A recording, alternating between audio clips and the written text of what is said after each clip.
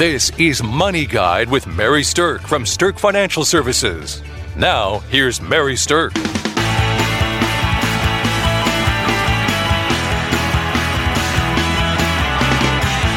Welcome to Money Guide with Mary Stirk, and today we're going to be talking about investing when you're in your 50s. So periodically we do shows about what to be thinking about from an investment perspective and from a financial planning perspective in different decades of your life. So if you're someone that's in your 50s, or if you care about someone who's in their 50s, listen up or pass this on. All right, so here's the deal. Like these birthdays of ours, when they end in a 0, they feel like a big celebration when you're younger. But then when you start getting into the upper 50s, 60s, 70s, and on up, it may feel like less than a celebration.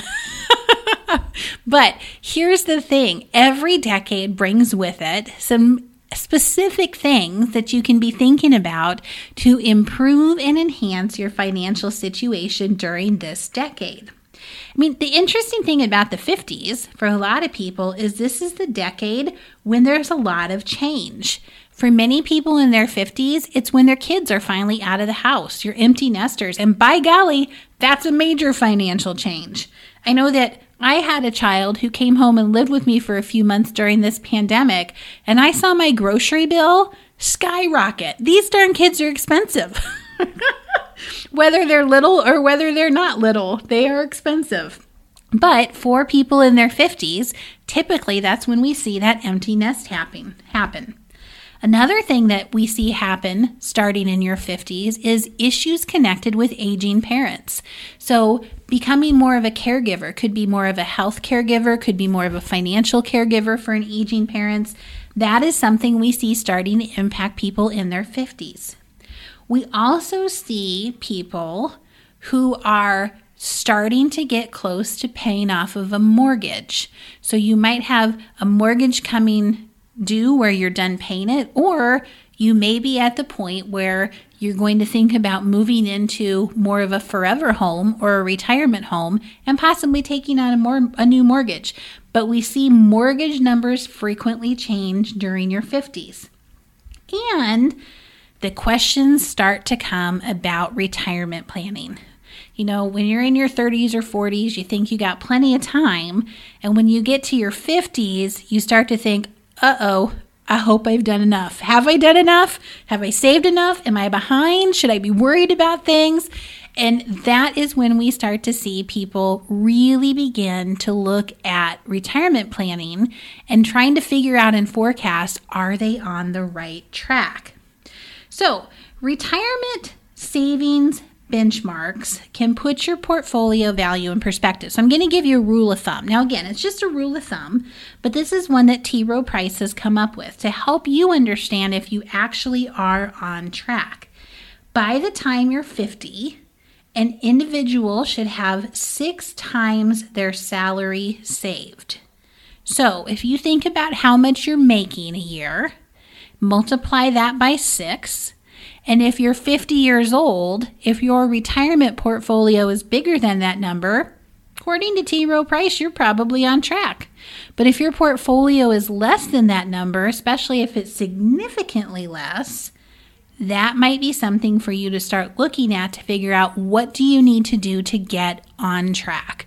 Good rule of thumb, though. Okay, so now that you're aware of that number, let's talk a little bit about what are the things to do when you're in your 50s to really set yourself up for the best possibility of financial success long term. And the first thing is make up for lost time. All right, when you start having things like expenses connected to your children go away, dovetail them over to saving for retirement. When you no longer have to pay a bill for someone to be in college, start that money, instead of going to the college, start it going into your own retirement savings. So take the savings for the things that are changing in your life and start putting it away for your own future.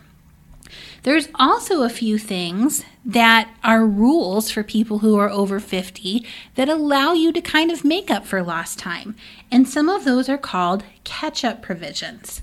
So in 2020, the IRS allows people who are 50 or over to save an extra $6,500 a year to their 401k.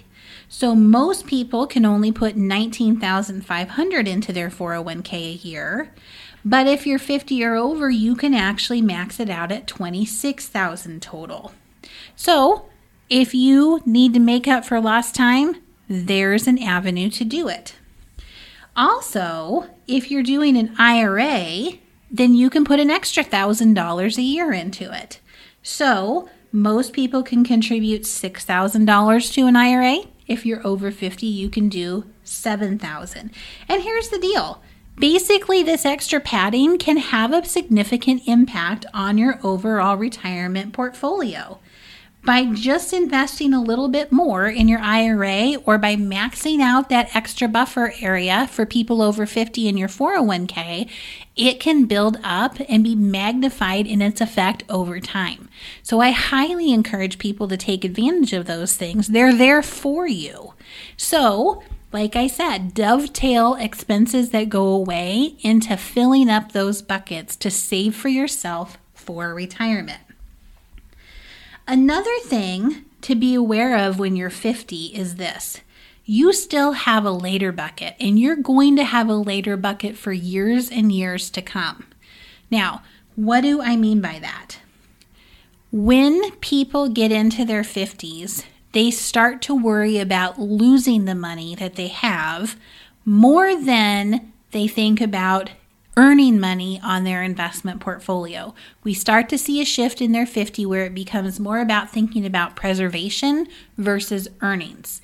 So when you think about the different buckets that we've talked about having 3 buckets, a now bucket, which is money that's likely to be spent in the next year, and you want that to be more secure, you want that not to have a lot of risk, and you want that to be liquid.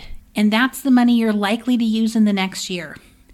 The soon bucket is money you're likely to utilize in the next 10 years. And that money should be more conservative because that's ideally where we would pull your income from when it's time to start taking money from retirement assets. But the later bucket is where you can still focus on longer term growth. And any money that doesn't need to be in your now or your soon bucket can still be positioned in your later bucket, which is really for usage 10 or more years in the future. And if we have more than 10 years until you're going to utilize that money, then if the market does go down, we still have enough time to let it potentially recover before you have to utilize it. So here's the thing for people in their 50s. You hopefully still have decades left in your life. If you're in good health and you have a family history of longevity especially, you have time. In this life, you have time in the markets, and you have money that you are probably not going to utilize until more than 10 years in the future. So one of the biggest mistakes that we see people doing, and it starts when you're in your 50s, is getting scared of the markets and saying, oh no, I've got to become more conservative with my investments. Should you? Maybe with some of them. But the biggest mistake people make is that they forget that they still have a long-term horizon for some of their money, and they take everything and make it more conservative. And what they do is they kill the opportunity for longer-term growth. So don't forget, you in your 50s, you still have a later bucket. Some of that money probably should still be focused on that long-term growth. Now, here's what's important to think about, though, in money that's in your soon and your later bucket. It's so important to drill down on your diversification. And especially during this COVID-19 pandemic, we have seen diversification be a key indicator of how well a portfolio weathered this storm. Now, what do I mean by this? Your money should be diversified amongst asset classes. It should be diversified amongst a soon and a later bucket, and it should be diversified against sizes. So small companies, mid-sized companies, large companies. It probably should have some domestic, meaning U.S. stocks, and also some international, things that aren't originated in the U.S. You might want to have some bonds in there. It just depends. Every portfolio is different, but diversification absolutely matters. Here's why. If you have all your money in something that happens to be the worst performer in a situation like we've just had, then you are going to lose way more money than you needed to. Diversification works because every asset class responds differently to things that are happening out there in the world. Sometimes things go up while other things go down, and that's why diversification matters and works so well, is it spreads out your risk and it allows you to take advantage of some things in the economy with parts of your money while other parts of your money may be suffering. But diversification is key. So this is the time in your 50s to really drill down on that and be sure that you have a strong diversification strategy in place. Congratulations to Mary Stirk and the team at Stirk Financial for earning a spot on 2 Forbes lists, Forbes Best in State Wealth Advisors and Forbes Top Women in Wealth for 5 years running. Welcome back to Money Guide with Mary Stirk, and today we're talking about what to do with your investment plans and your financial plans when you're in your 50s, a very important decade. So we've talked about drilling down on diversification, we've talked about making up for lost time, and we've talked about making sure you still keep an eye on long-term growth potential. Now, let's talk about some other strategies specific to people in their 50s.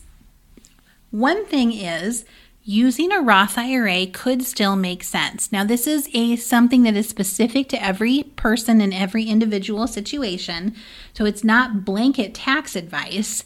We often think that Roth IRAs are significantly better for people who are young, and the real reason for that is that money in Roth IRAs, if set up properly, can grow tax-free and come out tax-free if you follow all the rules. So the length of time that it has to grow can really be a big impact. But the reason Roth IRAs can still make sense for somebody in their 50s really ties to something that I talked about earlier, and that is you still have time in this market. You still have potentially decades before you need to use some of your money. So a Roth IRA can still make good sense to be able to grow a pool of money that has some significant tax advantages. It also could make sense if you're someone who has money that you think you will never spend. Now, many of us have that happen. There are inheritances that happen all of the time, and inheritances are money that never got spent by someone. So if you think there's a likelihood that your money might not all get spent, then it makes sense to figure out what's the best taxable impact for money that is going to be left to the next generation, and that could possibly be found inside of a Roth IRA. Okay, the next thing I want to talk about is figuring out if you're on track. So one of the things that starts to happen with people in their 50s is they have developed by this time scattered pools of money, scattered pools of wealth. So most people have had multiple jobs, and you might have a 401k or several 401ks at old jobs, and maybe you have a current 401k with your current job. Many people have stopped and started IRA contributions over their lifetime, and you might have them in different investments. You have different relationships that happen over time. Maybe your brother-in-law used to be a financial advisor and now he's not, and you have no idea who the advisor on the account is. It's just whoever inherited it after your brother-in-law left. So the reality is, but by the time you're in your 50s, you really do have scattered pools of money. Most people have that happen. And you don't necessarily know how this money that you're building is going to actually turn into income for you in retirement.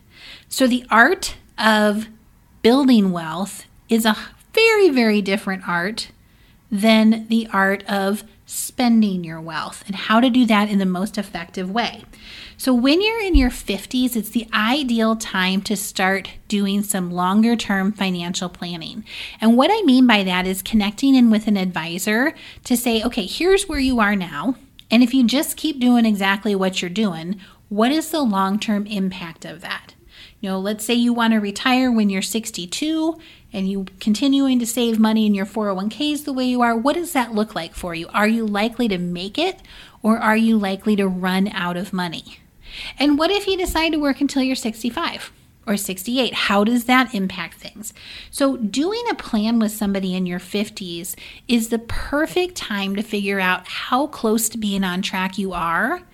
And you also have enough time to make some changes that can have a dramatic impact on your long-term future.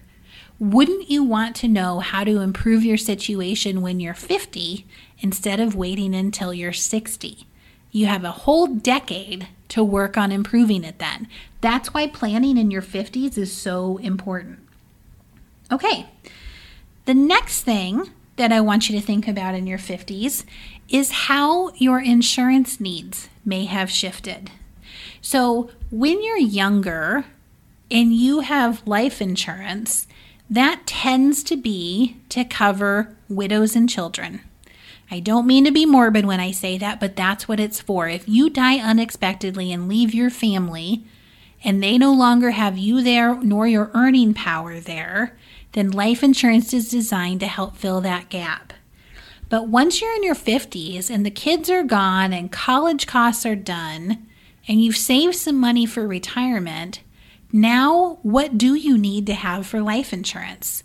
So re-looking at your life insurance to make sure that it actually aligns with your current needs is absolutely something for people in their 50s to take a look at.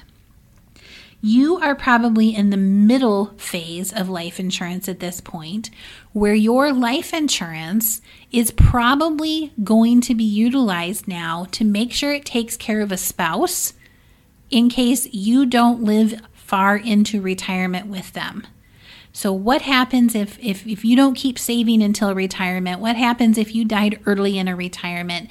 That is the life insurance stage of the game that you're in now. So relook at the amounts and the types of insurance you have to make sure they make sense. And that's pretty common sense. Another thing that really is a foundational insurance question that pops up in your 50s is, do you need to think about some long-term care insurance? Now, not everybody needs it. Some people are more likely to need it than others. Again, it depends on your financial situation. But in your 50s is really when we want to start thinking about what is the right amount of long-term care insurance and how should you cover that need if you decide that you actually need to have some of that coverage. So the insurance pieces are still very foundational in terms of what we need to think about when it comes to overall planning in your 50s. Okay, so another thing that I want to touch base on is thinking about it this way. Every dollar counts. And what I mean by that, especially in your 50s, is this is the time to review things by looking at both expenses and performance within your portfolio. Because every dollar that's in your pocket helps, and every dollar that you lose to expenses that are too high, performance that is too low, or unnecessary taxes is a dollar that isn't helping you move forward and thrive for your financial future. So those things all go together: expenses, performance, and the taxation of your overall investment portfolio. And to look at just one without looking at the other two is a huge disservice. And that's what we see people making a big mistake on. We see people saying, I want the lowest expense possible. Okay, I get that, and it sounds like it makes sense, but that's not the real number that we need to look at. What we need to look at is, how do you keep the most money in your pocket after expenses and after taxation? And sometimes the performance of things with the lowest expenses isn't the greatest. So would you rather have a strong performer with higher expenses that leaves a higher net amount in your pocket? Or would you rather have a lower performer with lower expenses that leaves less money in your pocket? I mean, it's kind of obvious. Basically, you want the money in your pocket. You want to keep as much performance as you can. So what you have to look at is, net performance after expenses. Let me say that again. The best indicator for your portfolio is looking at the net performance after expenses. Sometimes it might be okay to pay a little bit higher on expenses if the performance is there, or if there's some value that you're getting for that additional expense. The taxation part comes into it on how much you get to actually keep. So if all of the money you have has a big tax obligation on it, then that's not really all your money, is it? I mean, it may sound like you have a lot of money, but if you're going to have to pay 25, 30, 35% in taxes to access that money, that's an awfully big chunk. And so really, when you think about it, it's the net performance, net of taxes, that is how your retirement will play out from an income perspective. So thinking about the tax strategy when you're putting the money into your investments is one thing, but thinking about the tax strategy when you take your money out of your investments is a completely different ballgame. And tax strategy on both ends is really what helps optimize performance of a portfolio long term. So again, every dollar counts. You want to reduce the taxation as much as possible. You want to increase your performance as much as possible. And the net performance after expenses is the number to really be keen in on. Okay, I hope this is giving you some really valuable insight for things to think about when you're investing in your 50s, and we look forward to seeing you next week on Money Guide with Mary Stirk. The views expressed are not necessarily the opinion of your audio provider and should not be construed directly or indirectly as an offer to buy or sell any securities or services mentioned herein. Investing is subject to risks, including loss of principal invested. Past performance is not a guarantee of future results. No strategy can ensure a profit nor protect against loss. Please note that individual situations can vary. Therefore, the information should only be relied upon when coordinated with individual professional advice. Securities and investment advisory services are offered through Woodbury Financial Services Incorporated, member FINRA SIPC. Insurance offered through Stirk Financial Services, which is not affiliated with Woodbury Financial Services Incorporated. Neither Woodbury Financial Services Incorporated nor its representatives provide tax or legal advice. You should consult a qualified attorney or tax professional to answer your specific questions. Stirk Financial Services is located at 350 Oak Tree Lane, Suite 150, Dakota Dunes, South Dakota, 57049, and can be reached at 605-217-3555. Forbes' Best in State Wealth Advisors list includes 10 recipients per state. The award is based on qualitative and quantitative data, rating thousands of wealth advisors with a minimum of 7 years of experience and weighing factors like revenue trends, assets under management, compliance records, industry experience, and best practices. The award is not based on portfolio performance or client reviews. There is no fee in exchange for rankings. Third-party rankings and recognitions are no guarantee of future investment success and do not ensure that a client or prospective client will experience a higher level of performance or results. These ratings should not be construed as an endorsement of the advisor by any client, nor are they representative of any one client's evaluation.